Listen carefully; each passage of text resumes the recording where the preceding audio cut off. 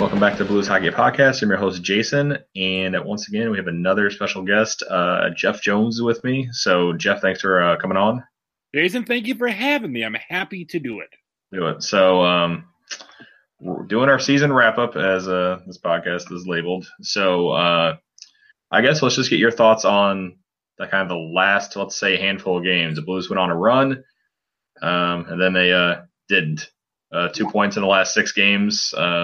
The infamous blown lead against Chicago. I kind of said they ran out of gas in the Colorado game. You kind of just tell from the get-go they just weren't really into that game. They put everything into that game in Chicago the night before, and I just think the depth and everything. I mean, mind you, caught up to them months ago, but I think officially just doomed them in that game. Yeah, the Colorado game is frustrating because obviously that Chicago game on Wednesday is so bad. It ends up being such kind of a weird microcosm of the season in that the team did not play great for that entire game. There were patches where they weren't really playing up to their ability, but primarily Jake Allen yucked up that game on that Wednesday night against Chicago. Was just unfathomably bad in that game and put them in a position where, while maybe the Friday night game in Chicago didn't mean a whole lot standings wise, you do sort of wonder if they had poured a lot of their energy and their emotion into that game to sort of to make up for Wednesday, and it's a road game in Chicago, and that maybe put them in a spot where Saturday you're playing a back-to-back, you're playing at altitude, and you're playing against a team that obviously wanted it, and they were never in that game. Yeah, I mean, Jake Allen on the Colorado game, for all intents and purposes, played pretty decent. The Chicago game, unfortunately, that was still leaving a bad taste in, I think, a lot of Blues fans' mouths, where a lot of people couldn't get over it, I think. I'll say this about Jake in the Colorado game. The McKinnon goal, I don't think it was great, but you put one of the best players in the NHL on the ice from there, he's going to score pretty frequently. The thing that blows my mind about that game is that the reason that Jake Allen started that game is because the coaching staff believed he was the team's best option in net. Whether or not you agree with them, that's what they believed. If that is the case, leaving him in the game when he is clearly and visibly injured, to me, makes no sense, because the best case scenario then is that you get through that game with a goaltender who is compromised, who you then maybe wouldn't have had for the start of the playoffs because you left him in to play on a bum hamstring or potentially, make an injury worse. It ended up in the course of that game not mattering. He didn't allow another goal after being hurt, but that was hard to watch, and that was one that I pretty strongly disagreed with. Yeah, that was interesting. After the game, I think Allen was the one that said he wanted to stay in, but at the end of the day, you always can't listen to the player because, of course, the player always wants to stay in. Yeah, I mean, these guys with broken legs sometimes will sit there and try to get out of a game, but you have to do with the team. It's going to be good. If you planned on making the playoffs, like you said, you have to go with your best option. If what you believe is the best option, even though Blues fans might have thought it was Carter Hutton. Right. We talk about players always wanting to stay in. Joel Edmondson has like a 6-inch titanium rod in his arm and tried to stay in that game. Got to the bench and was flexing his hand and trying to see if he can get the feeling back into his forearm. And that's when he saw all the blood and went, oh, maybe I probably ought to get out of this game. Yeah. So a disappointing season, 1 point out of the playoffs. The Blues finish, they get the 14th, I guess, best chances, whatever you want to call it, for getting a top pick. They have a 1.5% chance of getting the number 1 overall pick, and a 3% chance, according to my notes here, for a top 3 pick. Philly did it last year.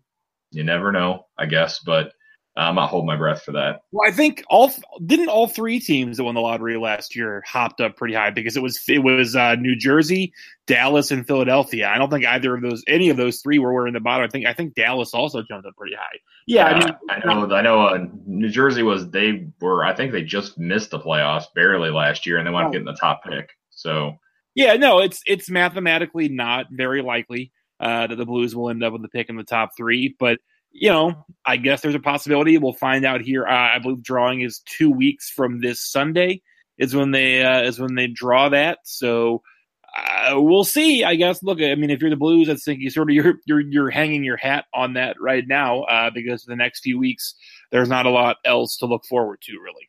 Yeah, unfortunately. So the Blues go into the offseason, have the big season-ending press conference, clean out the lockers.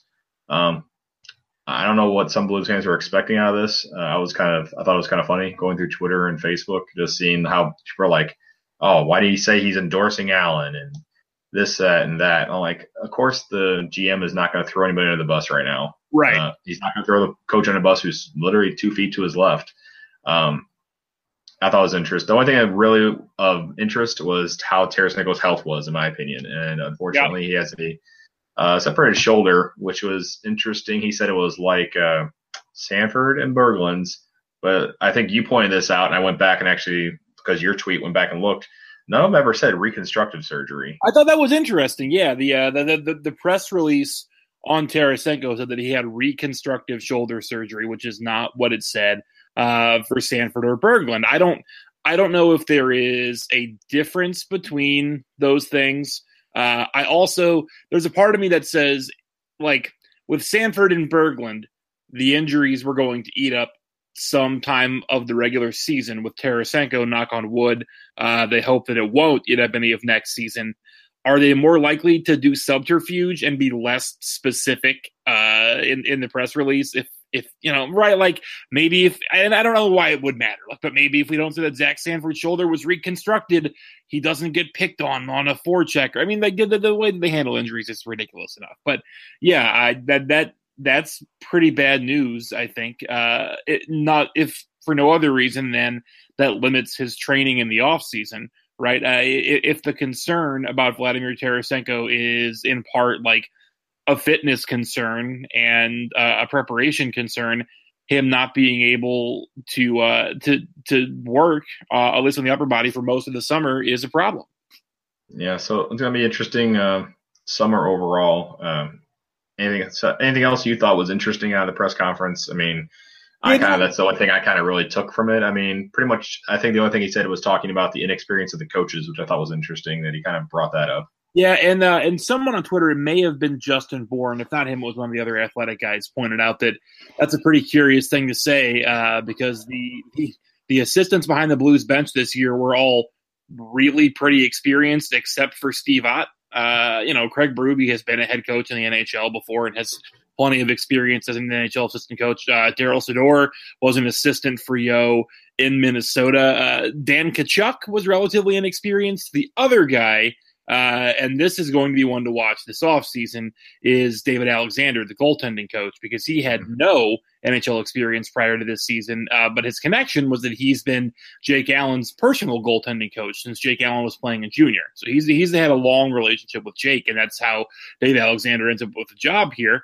And then Allen has the year that he had. I think maybe it leaves the Blues wondering if it was a great idea to hire him potentially. Yeah, so I'm kind of see that, like you said, I was going through kind of thinking too, and I'm like, just those three guys and more behind the scenes guys than the guys you kind of see at the forefront. Yeah, so it's interesting. I think that there's some concern about Berube. At the start of the year, the expectation was that Craig Berube was probably only going to be here for a year because he was likely to be in the thick of some NHL coaching, head coaching offerings in this offseason. And then all of a sudden, like, the Blues put up the second worst power play in the NHL and Berube is running it, and now no one wants him to be their head coach anymore. Which, I mean, I'm sure there are other things to go into that.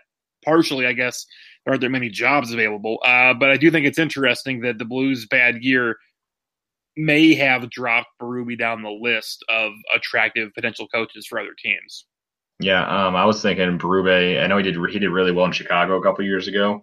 Yeah. I didn't know if he possibly, like you said, maybe rebuild his cred up a little bit and maybe go down to San Antonio because we'll have Yeah. control next year. And I'm pretty sure they won't even need a coach and they'll need a whole new staff down there.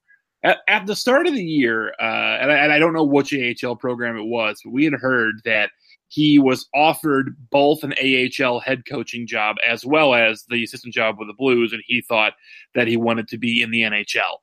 Now, does that change after the year that he had? Maybe, potentially, and you're right that the Blues are going to have to staff San Antonio next year.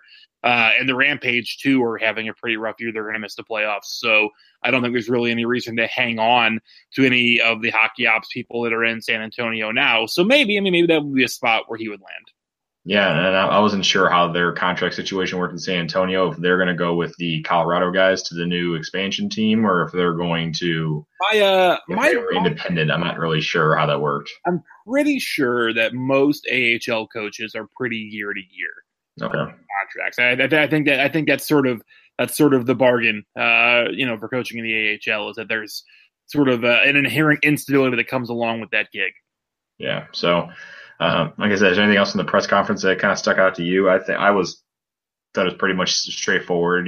They talked about the things that they need to work on, the power play, depth. It sounds like he wants to dip into the trade market because he talked about having the first round pick. Yeah. Who knows what they do there? I got ideas, but like I said, I'm just like everybody else. I can pull my NHL 18 trades out, but right. I'm also realistic too. Like I know that you do have bad contracts at the end of the day that you're going to have to. While I think there's value in these guys that nobody likes, but you're going to have to kind of package something with these guys to possibly move them. And also the no trade clauses don't exactly help. Right. Yeah. I think that you were correct in the way that you talk about how Armstrong talked about Allen. And I tweeted this during the day too. It's like, look, he has two options with Allen at the press conference. Either he comes out and says what he said, or he comes out and says that, hey, we have a trade that's completed. Because even if they don't intend to keep to keep Jake Allen for next year, it does them no good from a negotiating standpoint to walk out on that stage and go, yeah, I think we're going to have to move on here, because then anybody who you would potentially be making a trade with, not that they can't read the standings or read the stats, but if you make that statement publicly, then it's abundantly clear sort of where the Blues are at. I think it was Lou Korak who mentioned this, and it was an interesting thing to remember was the offseason in 15-16 after Brian Elliott's last year in St. Louis. Doug Armstrong made a very similar statement where he came out at the end of the year press conference and said, we expect both Jake and Brian to be back next year and to be our tandem. And lo and behold, Brian Elliott was traded like 2 weeks later. So he has some history of standing up for the goalie on one day and then not so much on the next day. Same thing. He gave Yaroslav Halak endorsement, and he's a week or two later, there's Ryan Miller. Right. So like you said, Doug Armstrong, as much as people give him crap for it, he does play everything close to the vest. And for example, the Uriel Terra for Braden Shen trade came out of nowhere. So that wasn't even remotely mentioned anywhere, no matter what blog forums you read. That was never mentioned. So, nope. Like you said, I kind of fully expect them to really look at that position hard. And if there's a minor upgrade anywhere, they'll take it, and they'll try to ship Jake somewhere. And there's places for him to go, in my opinion. I mean, Buffalo has nobody. Islanders don't have much. There are places for Jake to go. My thing is this. If you're in a situation where you're moving on from Allen, either you're having to swap him for someone else's goaltender who maybe is on the downslope or needs a change of scenery, i.e. like a Scott Darling type, like you'd be looking, in kind of a bad for bad kind of deal. Or you're dumping him because you're expecting to go to market to find somebody. And if that's the case, then you're probably bringing in two guys, because I don't think that there are any unrestricted free agent goaltenders who you're really eager to hitch your wagon to for like 60 games next year, right? Like you want Carter Hutton to come back for 50 to 60 games, like Jonathan Bernier, or right? Like there really aren't options on the unrestricted market. I think the name that's going to get a lot of play in St. Louis, especially if the Grubauer thing in the playoffs goes well for the Capitals, is Braden Holtby. That's what I was going to bring up. That's going to be a popular name. I don't know It's interesting, the Capitals have sort of done this before in that they moved on from Varlamov to Holtby when Varlamov was not getting the job done in the playoffs. He had the off ice stuff going on too.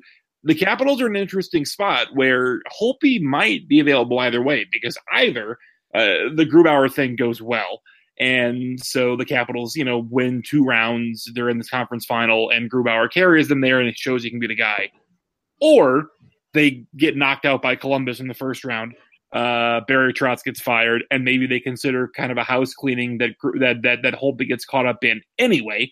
Because part of their problem is a cat. I have way too much Capital stuff going on. That's my other team, right? So they have. I mean, do they just have a really bad cap situation? Like that's why you're having to play Michael Kempney on your second defensive pair, and Jacob Jarabek is getting regular. Yeah, that's just sort of where they're at with their defense because the cap is so tight. Holtby is like 6.1 against the cap, so that would be an opportunity. And the Blues could probably absorb that. Now, would the Capitals want to take Allen back? Probably not. It would be a thing where you would have to dump Jake elsewhere and then make that move. Yeah, it's possible. That's the one that's going to get, like you said, get play because either goalie is actually pretty interesting up in Washington. Holtby or Grubauer. Grubauer going to be RFA coming off a 2.5 deal, I believe. Yeah. And so he's going to get a pretty good bump after the way he's played this year. So, I mean, maybe even like a Jake size contract, 4 years, 17 mil, that could be possible for him. Well, there was somewhere between a rumor and report as well that Ilya Samsonov, who is their top goaltending prospect and has been playing in the KHL, will be signing with the Caps here imminently. So if you were to have Samsonov, that's a guy who is sort of like a better version of Ville Husso, a guy who you would trust probably to play 25 to 30 games next year for the Capitals. And so they probably wouldn't have all 3 of those guys in the system. They would be looking to move on from either Grubauer or Holtby. My guess is they would prefer to move Holtby, but that'll depend on what these playoffs look like. Yeah, so it's an interesting situation, but it's got to keep an eye on. So, I guess any other season-ending thoughts before we move on to the other interesting news that kind of came out today about Blues ownership?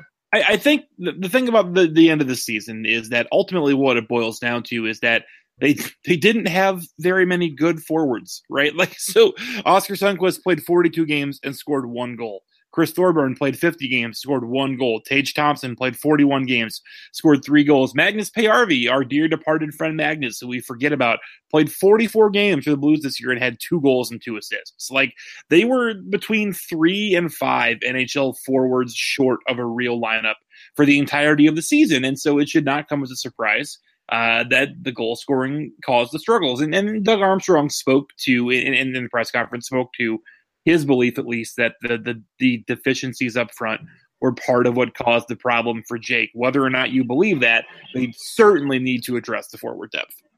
Yeah, I think I see them. And he also talked about Robert Thomas. I think he mentioned him actually 3 times when I counted during the press conference. So it sounds like they're pretty high on him. And I don't say he's labeled for a spot, but I think he's got the early edge on a spot if he decides to turn pro. He probably will turn pro, obviously. I think the idea with Thomas would be presumably they will make every attempt to move at least one of Berglund and Sobotka, and Thomas would be sort of a natural fit in that place, in that role on that team. Yeah, that would be a good move on their part. I see them revisiting the talks with Ottawa. Yeah, I've seen a couple of crazy articles today where talking about revisiting article and possibly moving Parayko for Carlson, which I thought was hilarious. So, that's not happening. Well, here's the thing with that. Like, setting aside whether or not you would want to move Parayko for a guy who's going to be UFA after next year, even if it's Erik Karlsson, from the Senators' perspective, the reason to move Carlson is because they don't want to make the financial commitment, and Colton Parayko still has like $20 million left on a contract that Ottawa is going to want nothing to do with. Like, Melnick is stripping the team for parts. He's broke. So there's going to be no taking big contracts back for the Senators. Yeah, so interesting things what they could possibly do. So move on to today's news. So we're recording this on the 12th of April. So the Blues sort of mildly up for sale, which it's not really like that. Basically, the original, basically Checkett's group held a minority stake. How much that stake? Don't really know. Yeah, no one. I mean, it's really unsure of. It could be a third, it could be a fourth, it could be 5% for all we know. But that was part of the deal that Stillman did with Checketts when he took the team over in 2012, and now finally they're putting that up for sale. And the Blues value has gone up quite a bit. An article today, it said the Blues were sold for in the mid 135, right? Yeah, but between 130 and 135. I don't know that the official number ever got published. And then Forbes had them valued well over 400 million. Yeah. Now the thing to remember is that the price that the Stillman Group paid, that 130 to 135, wasn't for 100% of the team, right? That was for so Stillman already had a minority percentage, and that was for a controlling interest. So assume more than 50%. But the team probably at the time of the purchase was probably close to, well, so if 135 was more than 50%, the team is probably like worth 250 million or so at the time of the sale in 2012. And again, remember that Tower Brook sort of announced that they were going to divest, and they were looking for a buyer for nearly a year before the Stillman Group could put together the cash to make that deal happen. And so it is interesting that they're that what remains of Sports Capital Partners is bailing out now. Someone today tweeted a link to me, and I hadn't seen this because frankly I don't really keep track of Dave Checketts. He bailed somebody out of jail last year. I think a Knicks player got in trouble. Was it on Marbury? Wasn't it? Charles Oakley. That's what Charles it was. Oakley, that's right. When Oakley that's right. The Garden by James Dolan, like Dave Checketts was bailing him out of jail or something. That was interesting. But someone sent me a link today from the first week of April. He sold a house that he had for like $5 million. So it appears that Dave is going liquid for something if he's sold off some assets now. But yeah, so I don't think it's just as simple as the team's for sale and they're going to have a buyer and it's going to be easy peasy. If again, it's an estimate, but given that it took so long for the Stillman Group to put together what they put together, and given how much they paid, there are some pretty hefty minority chunks probably still out there. So yeah, I think it's probably a reasonable guess that SCP probably owns between like a quarter and a third of the team right now. And so it's gonna be interesting on what they put forward here. So it's like $100 million investment you're going to need somebody to make.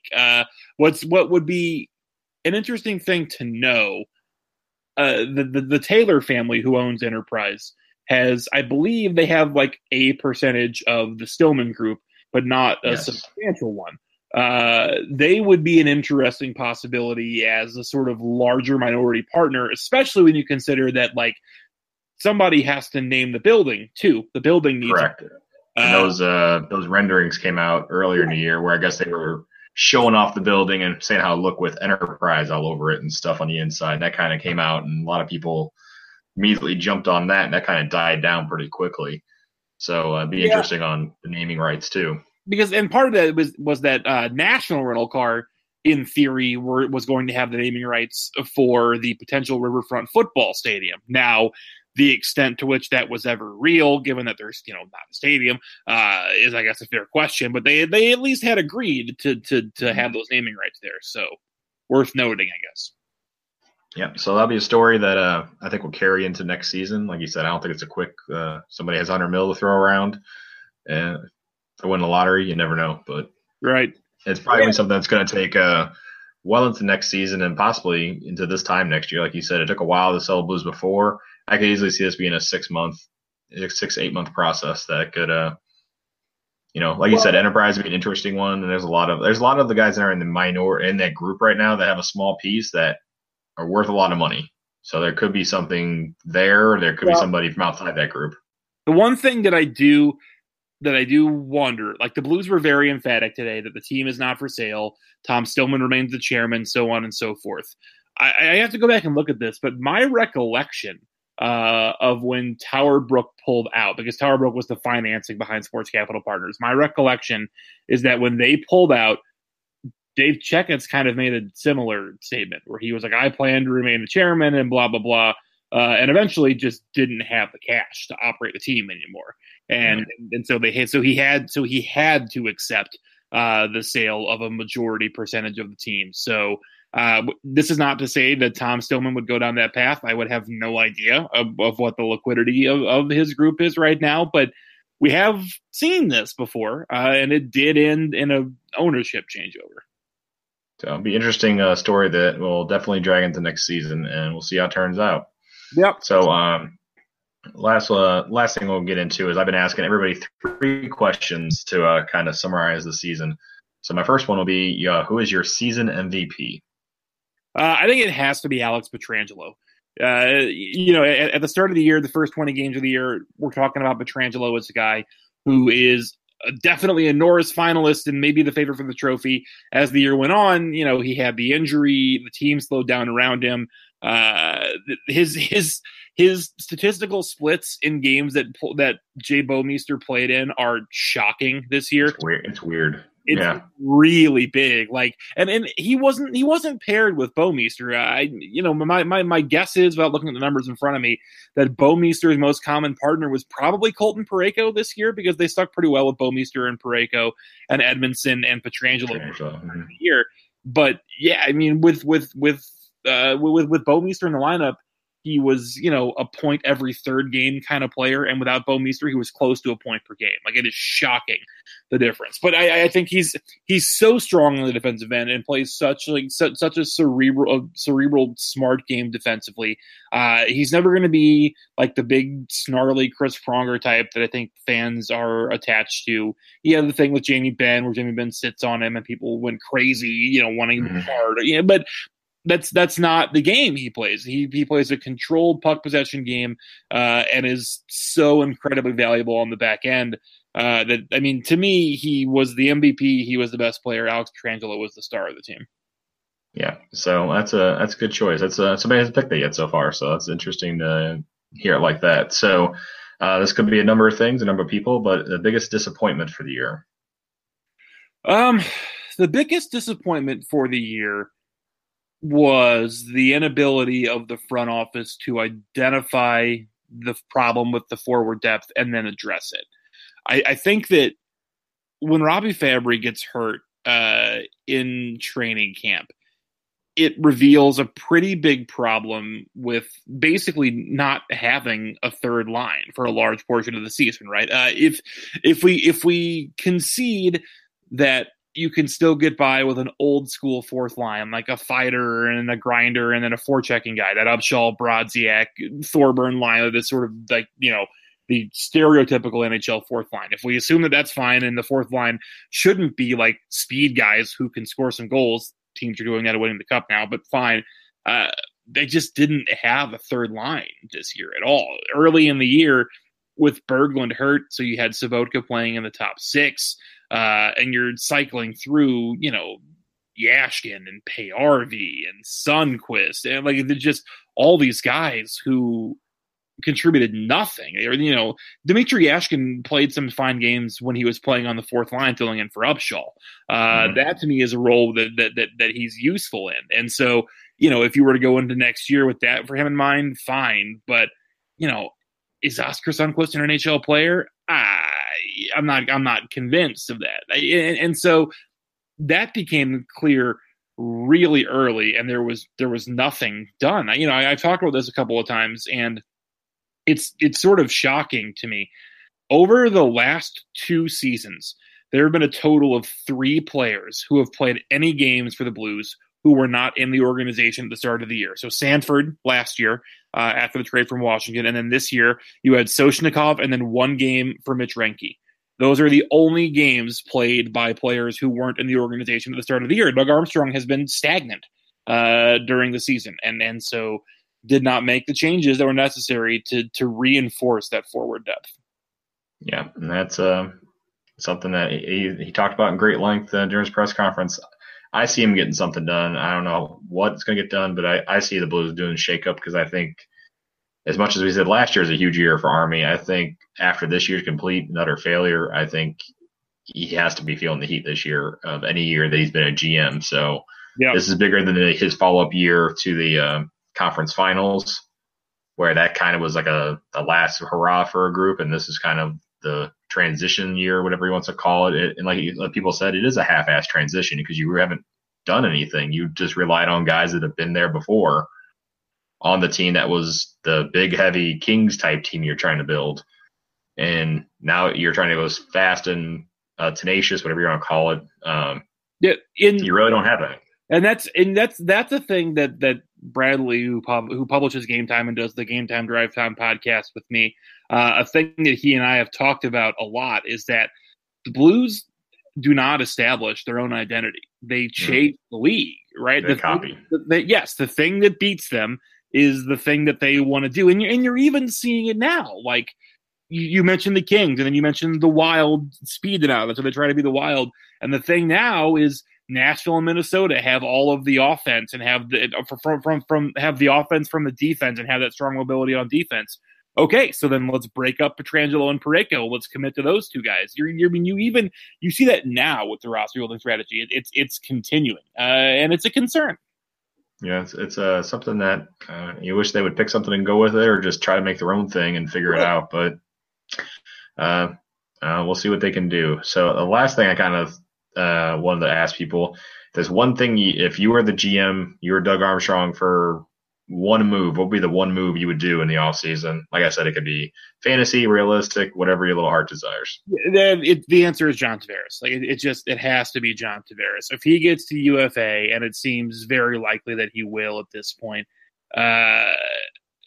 it's so rare for a player of his talent and who plays center to be an unrestricted free agent, to have the ability to acquire that player for nothing but cash. Like there's just no way to pass up on this. And the way that I've characterized this when I've talked about it before is that it's probably not good business. But instead of going to Tavares and saying, this is our offer, what is your counter, and working back and forth, the conversation needs to be going to Tavares and you say, John, what is the amount of money that has to go on this check for you to sign it and come play for the Blues? That really is the level of desperation that I think that they should be pursuing John Tavares at. I agree with you on that one. And if he does, like you said, the comments from the Islanders press conference weren't great. So I kind of see him reaching UFA one way or another. If he goes back to the Islanders, he may be, but I think John Tavares seems like the type of player wears his heart on his sleeve and wants to win. The only thing that makes me wonder about him getting to free agency is that Steven Stamkos didn't, right? That's sort of the only thing that gives me gives me pause, is that Stamkos got very close, kind of looked around and was like, yeah, I'm staying here. The difference, there are two big differences though that made me think Tavares is definitely going. Number one, Stamkos already played in Tampa, where there's no income tax. Right, that's a pretty big benefit to playing in Tampa. John Tavares plays in New York, where there's a lot of income tax, so he doesn't have that reason to stay.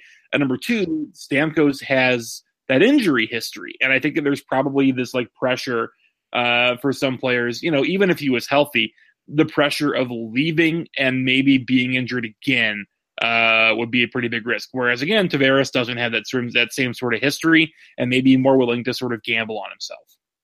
Yeah, that's good. That's probably right. And I also look at the Islanders team compared to what you kind of saw in Tampa a couple years ago. Yeah, that's big too. Yeah, I think Tampa. I think he kind of saw what was there. It was still had a couple years, like a year or two. I think he knew they were going to be a pretty solid team. If you look at the Islanders, look at Josh Hosang throwing people under the bus, and you got Barzal and you got some other guys, but you really don't have a goaltender. Your defense is like a sieve. Nothing's really good back there. You got a couple of decent guys up front, but you're not really built. Andrew Ladd has been a complete bust, and you got that on the books for 5 years. You have the unfireable Garth Snow, so you can't make any in the front office. So at the end of the day, that like you said, I agree with all those points. So that's the one thing I hope they do. So, and then I think if you get him, that's instant cred for your team, and that attracts free agents, and that attracts people that want to be here, compared to people think we're like a stopover city or not an elite team. If John Tavares is a guy who wants a quieter market, that St. Louis is great for him. That all makes sense.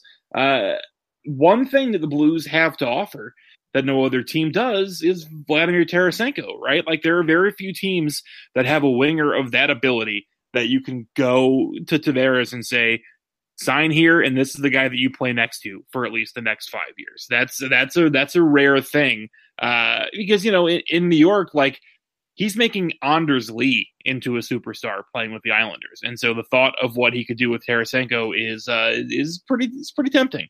Yeah, he got Matt Molson a crap ton of money from Buffalo. Yeah.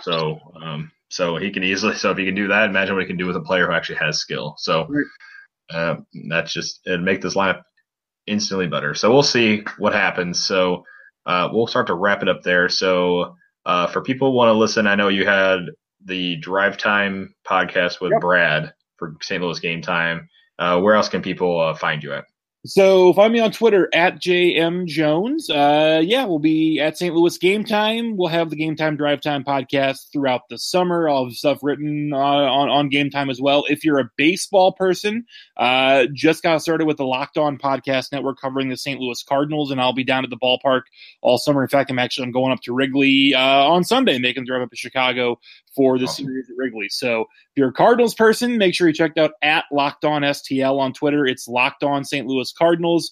That's going to be so we're submitted to iTunes now, so hopefully we'll be up and good to go by the time that you're listening to this. We should be able to be findable. Otherwise, you can hear me on 9:20 a.m. doing Cardinals reports twice a week, doing Blues reports. Anywhere that's going to give me a microphone and a place to talk, I'm happy to do it. So happy to be here. I'm sure I'll be on this podcast this summer some as well. Yeah, I know. I'm trying to get everybody on, and we'll try to get some more stuff together. Perfect. Like I said, greatly appreciate you coming on. Unfortunately, the season ends a little too short for some of us, so we'll see how the summer looks. We got the draft coming up. One way or another, I think the draft's going to be interesting for the Blues. So if you have the wherewithal, go to the NHL draft. The NHL draft is so much fun. I can't encourage it strongly enough. Yeah, and this year, Dallas. Chicago was last year. It's only an 8-hour drive. You can do it. That's not bad because I got to drive to Georgia in the June. So actually, funny enough, I will actually be in Atlanta the weekend of the draft, so I will not be unfortunately. I just realized that a second ago as I was running through my head. So, because the draft is a ton of fun. When I was in St. Louis years ago, I had a ton of fun there, and I can imagine just having fun now going there. So, side note for that, the best reaction ever was you reacting to the Yuri Laterra trade live on the floor. I think I watched that video like 5 times. I hadn't had some drinks at that point. We were wandering around kind of like the Fan Fest area outside, and they had beers there, and then we came inside, and we were there 2 hours early, so there were. I probably was like 4 or 5 deep at that point. All good. Fun story. Once they made that trade, I stopped immediately because I was not there working, but there was no one there working covering the Blues. So I, at the end of the first round, marched on down to the draft floor and talked to Doug Armstrong for a little bit. Turns out the security at the United Center not good at stopping people, so I just was like, "Hey, Doug, you want to talk?" And we had worked out. That's awesome. So hopefully we'll get some more fireworks on draft day this year. So once again, Jeff, thanks for coming on, and we'll talk soon. Happy to do it. Thank you, sir.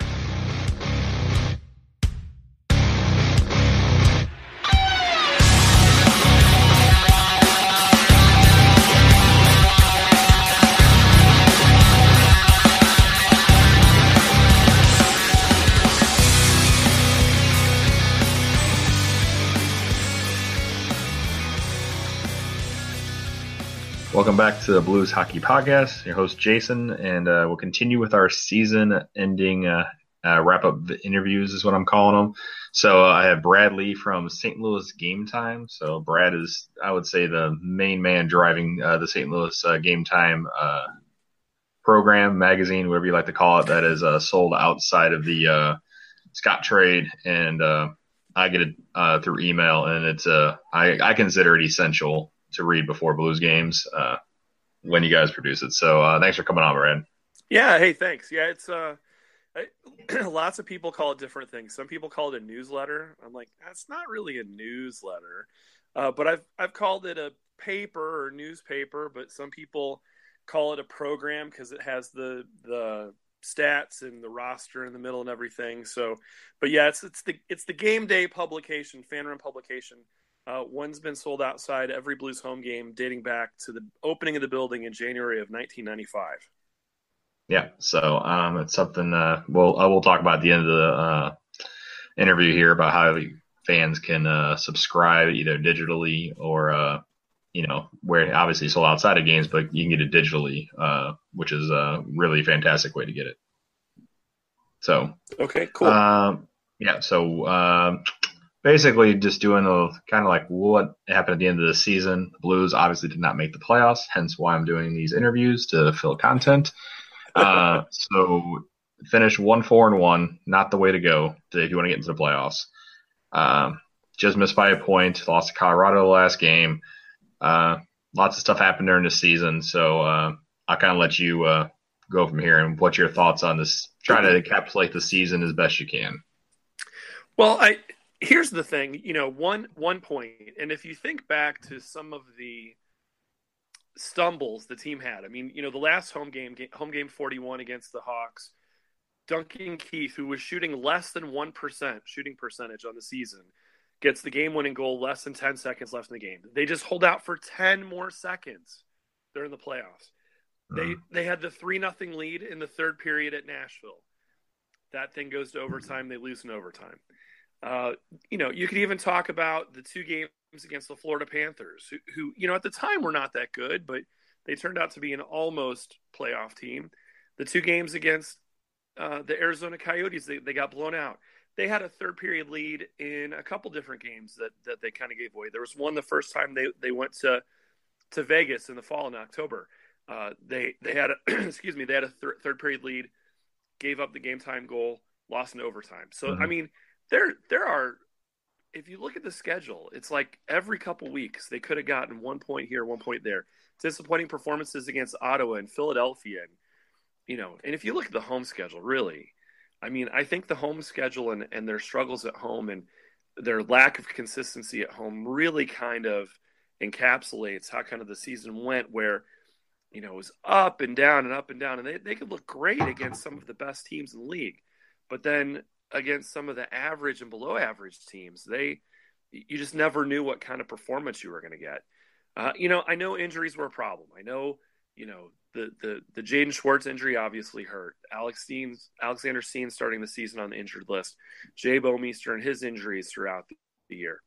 I mean, it was very rare for the Blues to actually ice the team and roster and lineup that they expected that they put together in the summer. But, I think even as the season started, I wrote in the paper that I kind of expected this past season to be more of a stepping stone, that you work on a couple of young guys, getting them in the lineup and getting them some seasoning, and you get ready for Paul Stastny's contract to come off the salary cap. And, they did that a little bit earlier with the move at the trade deadline.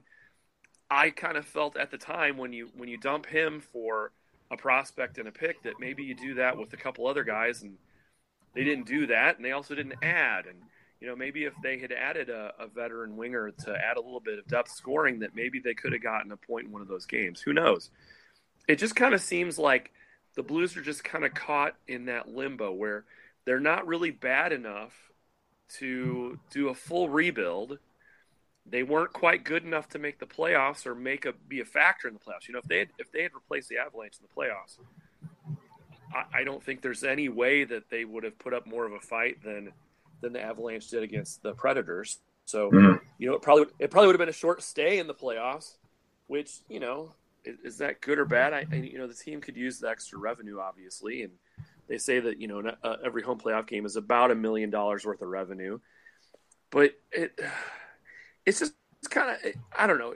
It's vexing. It's confusing. It's, you just never really know. And there's some definite pieces to build around. And part of that, I said that this year could be kind of a building block, a stepping stone year. Vince Dunn, we didn't really expect him to play like he did and emerge as he has this season. That's been a really big positive. Ivan Barbashev and Tage Thompson, I think, took a step back. A guy like Sammy Blais, who got chances, didn't make the most of those chances. And I kind of wish a couple of those young guys, more than Vince Dunn, more than Joel Edmondson, kind of showing that last year's playoffs weren't really a fluke. that maybe beyond just those two guys, that some of the other young guys could have had a little bit more of an impact and kind of matured a little bit this season. And you just didn't see that. So, I didn't expect him to go very far. I expected him to make the playoffs, but I kind of thought, you know what, you get some young guys some experience, you get some salary cap to go after some players this summer, and you see what happens next year. That mostly happened, but I think kind of the elephant in the room is the goaltending situation. And do they really have a guy that they want to trust in Jake Allen? You got to get back. He lost the job to Carter Hutton halfway through. But everyone said, oh, this happened last year, and he came on to the playoffs, and they won the playoff round against Minnesota. Yeah, but the number one guy and a consistent starting goaltender in the NHL shows up on a nightly basis and doesn't need to take a mental break and shows up to play and is consistent every single night. And one of the biggest things I think to me is legit starting goaltenders. When something goes wrong, you never see them sweat. You don't see their body language. You don't see them kind of slump down or their shoulders kind of slump or they hang their head. You don't see that. It's like a point guard or a shooting guard in basketball. You miss a 3-pointer, you miss a couple 3-pointers, you keep shooting. Baseball players, you miss a couple swings, you keep swinging. Goaltenders, man, you can't doubt yourself. That position is much about mental preparedness and self-confidence and knowing that you're going to make the next save as much as any position in hockey, or even more so. And when he obviously gets rattled on a consistent basis, you just have to question if he really has the makeup for being a number one goaltender. So I know that's kind of all over the place, but I mean, it was kind of an all over the place season, I guess. No, you're right. So I agree with the youngsters. I think Vince Dunn was a definite surprise and a pleasant surprise. So that was a good thing for him. I was kind of hoping him or Wallman be the guy that kind of step forward and have a good year. I thought it'd be Wallman, honestly, considering the end of the season he had last year. But Vince Dunn really well, so I'll take that. Edmondson, like you said, positive.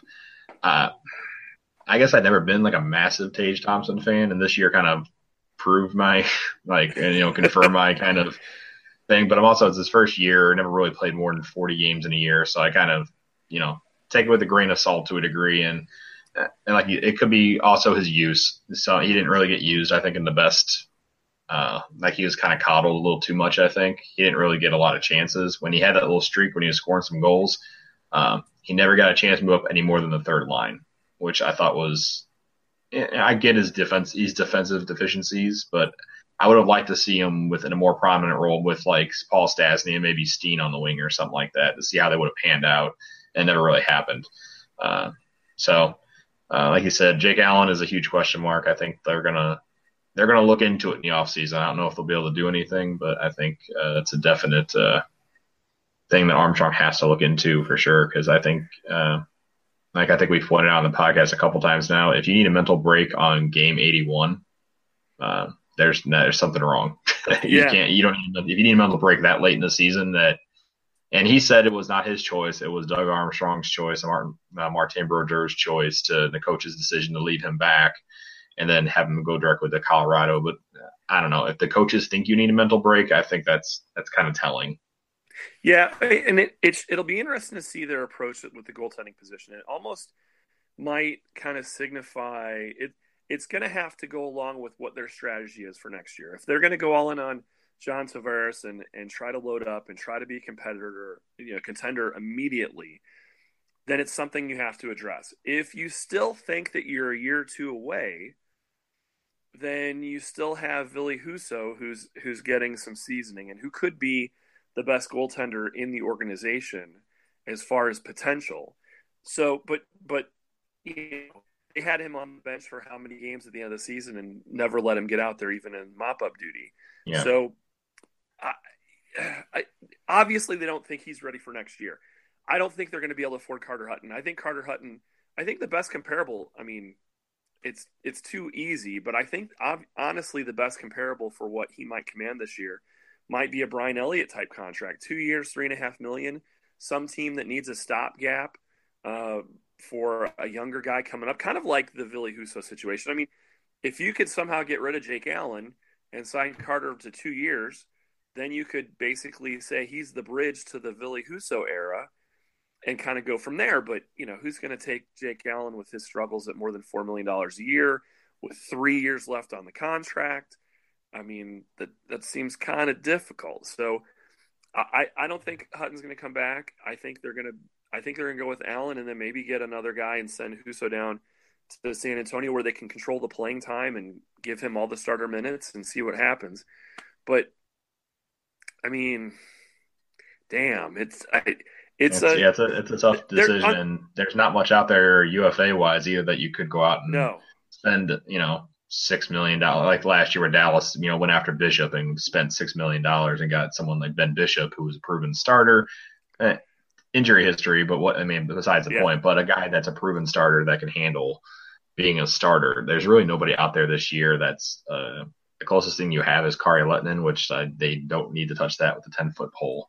No. So the best thing they can do, the dream was early before the playoffs started, was that Washington would be out in the first round, and then you could go after somebody like Holtby or possibly Grubauer, which could be possible. I would prefer Holtby, but he proved how good he is.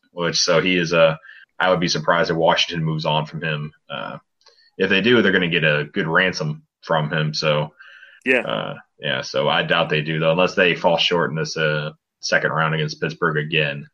That could surprise people, and they need to get some cap room to sign Carlson. So that could be something to look into.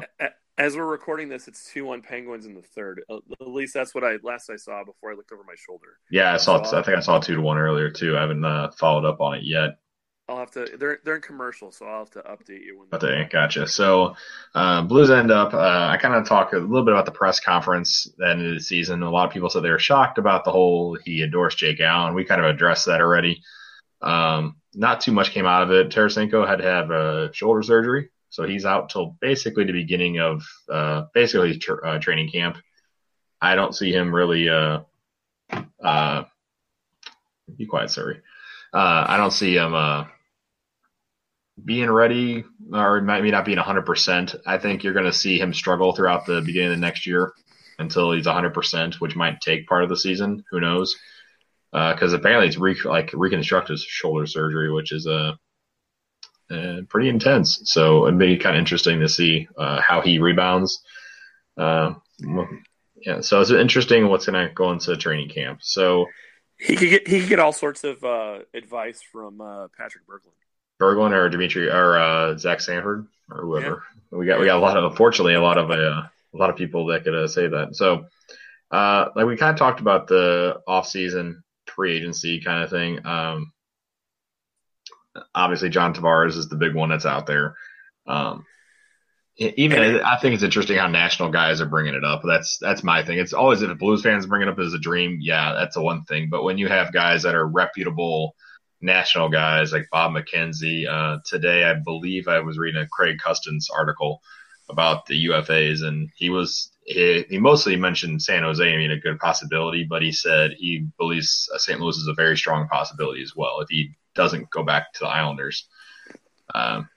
So do you think it's even a remote possibility that we could go after Tavares? I mean, it'd be dumb if they don't, but like most people say, there's going to be 30 other teams going after him. Well, okay, so there's a couple different factors. One, I think if he was going to stay with the Islanders, he would have already said it. He's had every opportunity throughout the whole season. They've been off for a couple weeks now here into May now, so he could have said something the last 3 weeks. And his end of season remarks to the media seemed to indicate that he probably wasn't going to come back. I mean, he was pretty wish-washy, wouldn't commit either way. But if he's going to stay, he's going to stay, and I don't think he is. So you look at teams that could afford him, but teams also that aren't 5 years away from being a contender. And you look at the core players on the team, how old they are, what their skill level is, what their ceiling is with and without him. And it kind of makes sense when you look at St. Louis compared to what? Does he want to go to Montreal? Does he want to be under the Montreal media microscope? How how long is it going to take for Montreal to be a contender? And you look at the salary cap numbers that they have with Shea Weber and Carey Price for the next several seasons. He's not going to want to go to Toronto. Really, there's three leading contenders: St. Louis, San Jose, and the New York Rangers. The Rangers, he just have to move across town. But man, other than Lundqvist, I mean, damn, they do not have a good team. Yeah, So I think Chris Kreider is about the only one I can think of that's a solid yeah. guy. Why would you want to move across town from one crappy team to the other, and still not sniff the playoffs, still not sniff a chance to advance in the playoffs? Yeah. So if you look at the core players on the team, they went to the second round last year. They went to the third round 2 years ago. So if they do some retooling and they bring in some talent like him, it could be that way. The only thing, San Jose, they're in the playoffs. They're in the second round. They're in a dogfight with Vegas. That might be an interesting situation where if Joe Thornton doesn't come back, they'll have some money. It's in a nice area. You're not the number one team in the market, so media isn't going to be a problem. You can go hang out and go to the mall, go shopping, and no one's going to bug you like if you were in Montreal or Toronto or some of the other hockey crazy areas. So I honestly think the biggest competition with the Blues in signing him is San Jose. But maybe he likes fried ravioli. Maybe he likes fried ravioli. Maybe he likes the arts. Maybe he likes Midwestern sensibility. I don't know. But it's it seems to make sense. They have the cap room. The only crappy part is if he's plan A, and the Cardinals went through this in the offseason, I think was why a lot of St. Louis fans were skeptical, because when the Cardinals went after Giancarlo Stanton, they made the bid and they kind of were the preferred suitor, and Stanton said, no, I don't want to live in St. Louis, and he decides to go to New York. It kind of gives you that inferiority complex that guy can go play anywhere in North America. Why would he come here? Giancarlo Stanton could pick any team in Major League Baseball. He could have come here, and he specifically chose not to. So I get that feeling totally. But the worst part is, so that if he's plan A, plan B, man, I mean, it's gonna to me it's not through free agency. It has to be through trade, and I don't know where they're gonna go on that way. The timing, this is something I've kind of toyed about, and I'm plugging my phone in here so I don't die. Something I've toyed with a little bit with the Blues is that I think there's this thing with this franchise where there's this historic lack of timing. So you unload $7 million of cap space, the salary cap's going up. You could free up some other space if Bouwmeester goes on long-term IR, or you move another guy or two, and there's only one guy to go after. Next summer is the summer for free agency. I mean, there's like 10 guys you could totally turn your team around that are going to be available next summer. But it's not this summer. And it's like, man, do you just want to save all that salary cap space? I mean, this team has historically, under the Stillman ownership group, spent to the salary cap. Mm-hmm. And there's every indication they're going to try to do that again this year. And if you do that, then you're not going to be in position to bid for guys for next year. So it's just another unlucky timing thing. Just like when you get the number one overall pick and the best guy is Eric Johnson, and it's in between Patrick Kane. Okay, fine. I can see where you'd say, no, they don't want Patrick Kane, but between Patrick Kane and Sidney Crosby, but you get Eric Johnson. I mean, that is historically bad timing. Yeah, it seems like it. That's the history, basically the story of the Blues. Yeah, it's going to be interesting all season. I think, like I said in other interviews, I believe they're going to be more active than people think. I think Blues fans have been very pessimistic on a lot of things lately, but I really think it's going to be more active than you think. I think they're going to go after somebody either via trade or free agency. If it is Tavares, I believe they're going to get that. Do you think if the Stasny is a possibility to come back, or do you think that ship has sailed? Have you heard our conspiracy theory about the team store at Scott Trade Center? No, I haven't got a chance on that one yet. So Jeff Jones, who writes the front page for the GameTime paper, Mhm. and who also tweets a lot and does a little bit of stuff on our website, about a week after the trade, he went to the team store and he said, "Hey, where's your Paul Stastny clearance stuff?" And because he looked around the store and there wasn't anything: T-shirts, jerseys, pictures, whatever. And the people in the store looked around and I guess a couple people had asked, and the manager said, "Oh no, we don't have anything." And I said, "Well, usually a guy gets traded and you see TJ Oshie gets traded and there's a whole clearance rack of Yeah, the stuff Vogie half stuff. price to move it." They took all the Stasny stuff off and put it in a closet. I don't know if that means that they think there's a chance, or it's we'll put on clearance in the summer, or they really think that there might be a plan for him to come back next season. I don't know. It's an interesting conspiracy because that's not what they do. Shattenkirk gets traded and everything's half off with 22 on it. So why they didn't do that with Stasny stuff, I don't know. It all depends on the dollar amount. Obviously he's not going to get $7 million again. On a good team like the Winnipeg Jets, he's a third line center. He played as a third line center off and on during his Blues career. His first season after he was injured, he ended up playing on the third line. He might have been the highest paid third line center in the National Hockey League. Mm-hmm. Is that $2 million a year? Is that $3 million a year?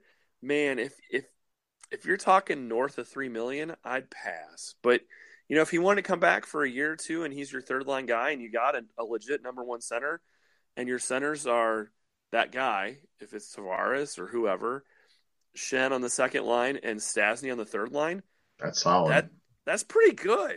But it all depends on who else they got and how much money and wiggle room they have.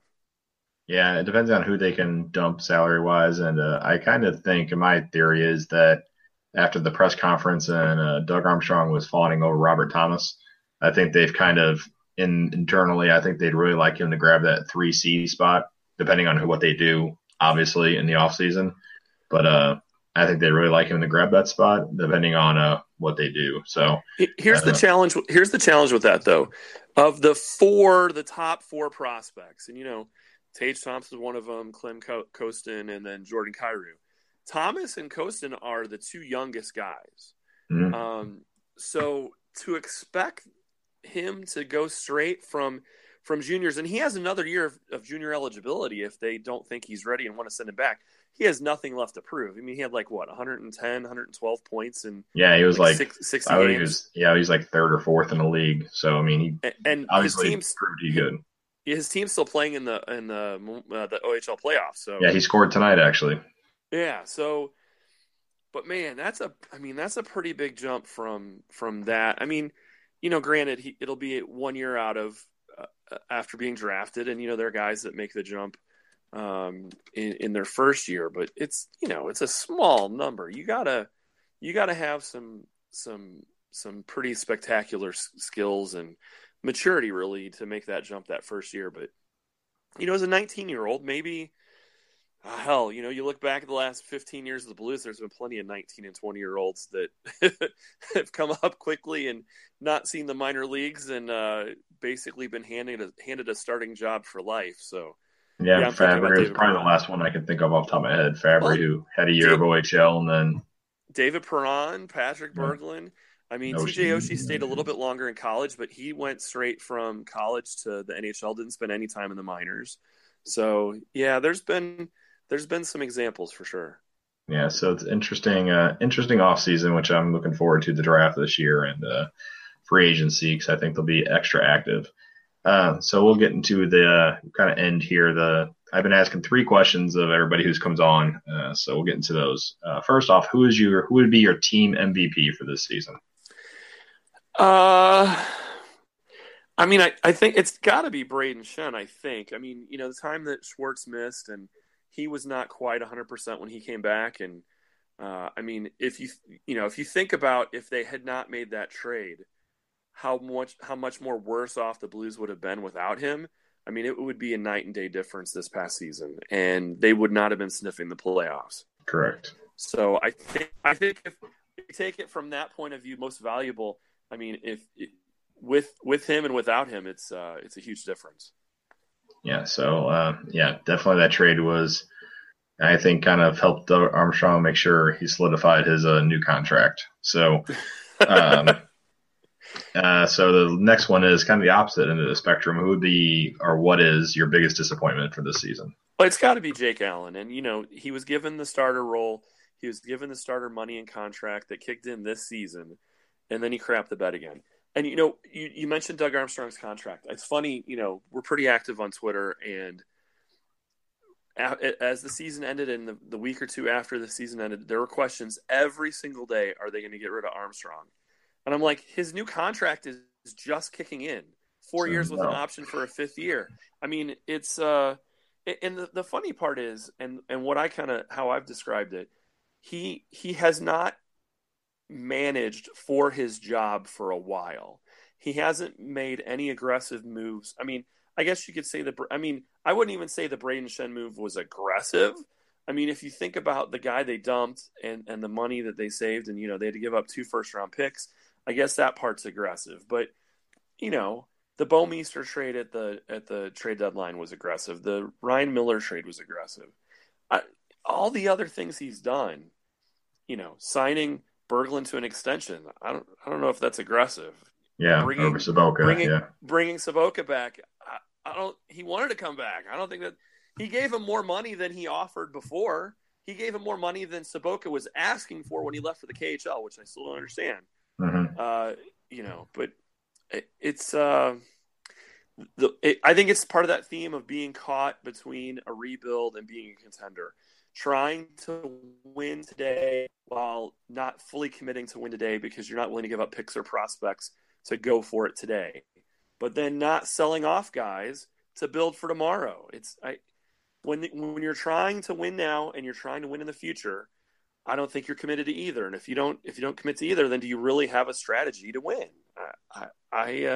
I'm still looking to be convinced that they have a solid strategy. And if bringing up 2 or 3 of those prospects and putting them on the second or third and fourth or whatever, how you plug them into the lineup. If you bring up Kyrou and Thompson or Kostin or whoever, you keep Tage Thompson up.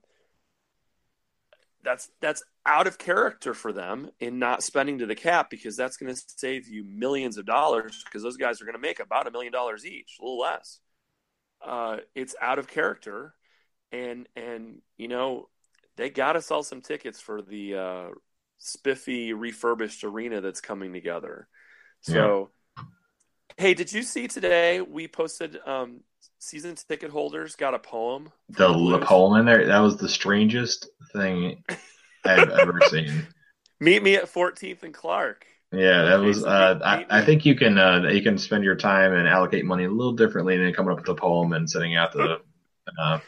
I thought that was an interesting way to thank season ticket holders, I guess. I understand why. I don't think it was a good idea. I understand why. I'm sure a consultant or someone they talked to said, if you really want to grow your season ticket holder base, if you want to keep your season ticket holders and have them renew, you have to stoke those emotional feelings about the team, about belonging, about romanticizing the team. But I don't think you create those feelings through poetry. The poetry thing and the social media influencer thing kind of think, those are 2 misfires on the season so far. Yeah, my favorite 2 lines from the poem, it talks about meet me on the banks of like hope and victory. And I said, well, what's unsaid there is that it's a river of tears, like 51 years of tears. Yeah. And then it says something about the corner of innovation and renovation. And I said, well, they're obviously not talking about the power play, because it was neither innovative or renovated. Correct. Pretty awful at the end of the day. Though, something from before, we're talking about the news conference. The main thing I think I'm hoping it was you on the GameTime Twitter when Doug Armstrong talked about that he paid attention to certain bloggers and other things that they called out players in their contracts and stuff like that. And then in 2 minutes, like literally in the middle, you just like, oh, hi, Doug. So I thought that was great. So we always try to make sure we say hi to Doug when we record now, just to make sure in case he did listen. He's paying attention. He said he wants to know what the fans are thinking, and we're angry. And Damn straight we're angry. Yeah, so I thought that they was missed pretty great. So they missed by one. Yeah. You know what? I think it's funny, it's almost like he was being defensive. I don't go to blogs to get opinions on contract amounts or contract value. Well, maybe you should, first of all. And mhm. and second of all, I mean, sensitive a little bit, Doug. I mean, do you feel like maybe you put a target on your back by giving out some of the contracts that you have, some of the extensions you have, some of the no movement clauses that you have? I don't. Man, to me it's fair game, and it's really one of the biggest criticisms over several years of Blues hockey. Like, why does this guy have this contract? I think the year after Jay Bomeister signed his extension, it was a 5-year deal. After year one, I said it was going to be a boat anchor on them, and it prevented them from ever offering a legitimate contract extension to Shattenkirk. It's going to tie their hands where if he could have been dumped, or if he was healthy and they do a buyout this summer, that they could have more than $2.5 million more, or if they could have traded him somehow, or if he, maybe he decides to retire, or if he's on long-term IR, they could get all 5.3 million. But think about how crucial that 5.3 million would be to help reshaping this team now, especially if they go after John Tavares, hot and heavy. Yeah, so and yeah, that's a couple of contracts that are definitely questionable. So I thought that was funny. So I wanted to, and the last one is, so speaking of Doug Armstrong, I've been asking people if you were Doug Armstrong for a day, or if you could do one move in the off season. Obviously, I said fantasy or close to realistic as you could to make it. What would you do? The joke off the top of my head is acquire an American, because he's an assistant general manager or is involved with Hockey Canada, and other than Zach Sanford, I think Zach Sanford is the only American on the roster right now. And before that, it was him and Paul Stastny, and Paul Stastny was like a naturalized American, kind of. I mean, Yeah, I don't think he was born in the United States, but kind of grew up in the United States and played for Team USA. So maybe Max Pacioretty, but because he's an American and they could use a winger. I would try to find. I'm not going to touch the Tavares thing. I'm totally on board. I think there's at least a 50-50 shot. But man, going to live in wine country and play for the Sharks does sound kind of appealing to me. So beyond that, a right winger. They have been low, shorthanded. I mean, unskilled. After you get past 91 on the right wing, it has been a wasteland for multiple years. mm, And that's been a position where I think they have neglected to address. And I don't know if it was a money thing, if it was resources, not wanting to give up picks or prospects, or they just couldn't develop another right winger. But man, they need right wingers out. They need a couple. So if they could find a good right winger, and not even like an all-star, but they could find a good right winger, it would go a long way to helping with how the roster's put together. Oh, and I guess maybe a left-handed shooting defenseman, but I think they've gotten a couple more of those. But so every kid in Canada and kid in Europe grows up shooting left-handed, and they couldn't find more than one or two left-handed shooting defensemen to ice in the NHL. They're like the only team in the league that is short on left-handed shooting guys on defense. It's crazy. yeah, it's interesting. I kind of think the Blues. One guy pointed out, which I would think the team might need to shake up, is Anaheim, and I kind of like Jakob Silverberg. I think is a guy that I'd be interested in. He has 1 year left at 3.7. I don't know what they would do, but he'd be a solid number two, right behind Tarasenko, and he plays good defensively, which this team loves two-way wingers. But Silverberg has speed, and he actually has a shot. So, well, and the Ducks are primed for a rebuild because they got a lot of money tied up in Getzlaf and Perry, and they're definitely slowing down. And I think the Ducks are kind of due for a facelift. So I don't know if Silverberg is the type of guy that you'd say, look, we can start rebuilding around this type of guy. Yeah, I don't see him as that kind of guy. He's a complementary piece, not kind of a cornerstone piece, which would mean that maybe if they're looking for picks or prospects or whatever, that could be a guy that they could, definitely pry away. I think that's a good call. Yeah. Another guy, I'm calling it an overpayment if they do go after somebody. Let's say Tavares doesn't work out. I kind of thought James Van Riemsdyk seems like I'm going to get overpaid by the St. Louis Blues guy. Yeah, it's he I has a like him. That's the thing is, but like overpaid is like $7 million guy. Like he comes to me like an Andrew Ladd type guy, where it's like he's a good solid $4 to $5 million guy, but when you get into that $7 million range, it's a little too much for me. well, even just make the comparison to a homegrown guy like David Backus. Plays with some size, pretty good on the power play, has a little bit of grittiness to him. Uh, and they definitely had overpaid during his career, I think, a little bit. He did have, one or two really, really good goal scoring years, but then his usage kind of changed and he was kind of used as a shutdown guy sometimes. And they moved him to center for a while. And, they paired him with Alexander Steen and they kind of played against the other team's top line. So, you can kind of see some comparisons with how JVR plays. So it could be a thing where, in the past they were willing to give that type of player money and maybe they would do it again. Yeah, and there has been an undercurrent on Blues Twitter of people saying, just wait. Tavares won't work and he's going to be Bachelor number 2. Bachelor number 1 is going to walk off the set and Bachelor number 2 is going to be that guy up in Toronto and the Blues are going to fall head over heels. I could see it happening. I mean, yeah, I got to see it happening. He had a good year. He picked a good year year to have a he picked the contract year, a good year to have a good year offensively. That's for sure.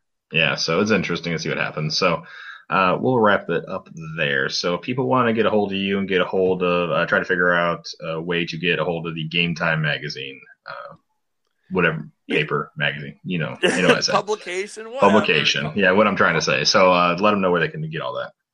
Call us a newsletter. I don't care. You can find us on Twitter at ST Lewis Game Time. Follow us on there. I've been making lots of jokes. I'm pretty proud. In the last round, I called Pecorine falling apart against the Jets, and man, I think he's falling apart. I think he's falling apart against the Jets. Yeah. This game's nothing right now, but he'll probably allow 4 or 5. Or you can email me, send me an email, gtbradley@gmail, gtbradlee@gmail, and I can hook you up with the paper. It's the weirdest hobby ever. 24 pages, unique content we don't put on our website that we update for every game, and it really is. There's nothing else like us. There used to be a fan run paper that was updated every game in Chicago, and that guy gave it up. When the Blues eliminated the Blackhawks in the first round in 7 games, that was the last time he put the paper out. So wow. I don't know if we feel responsible or not. I kind of take credit for that. The only other thing, there's one with the Maple Leafs. This guy's been doing it off a copier. He doesn't like Microsoft Word and he photocopies it. He doesn't even like print it and it's not stapled. And he does it monthly.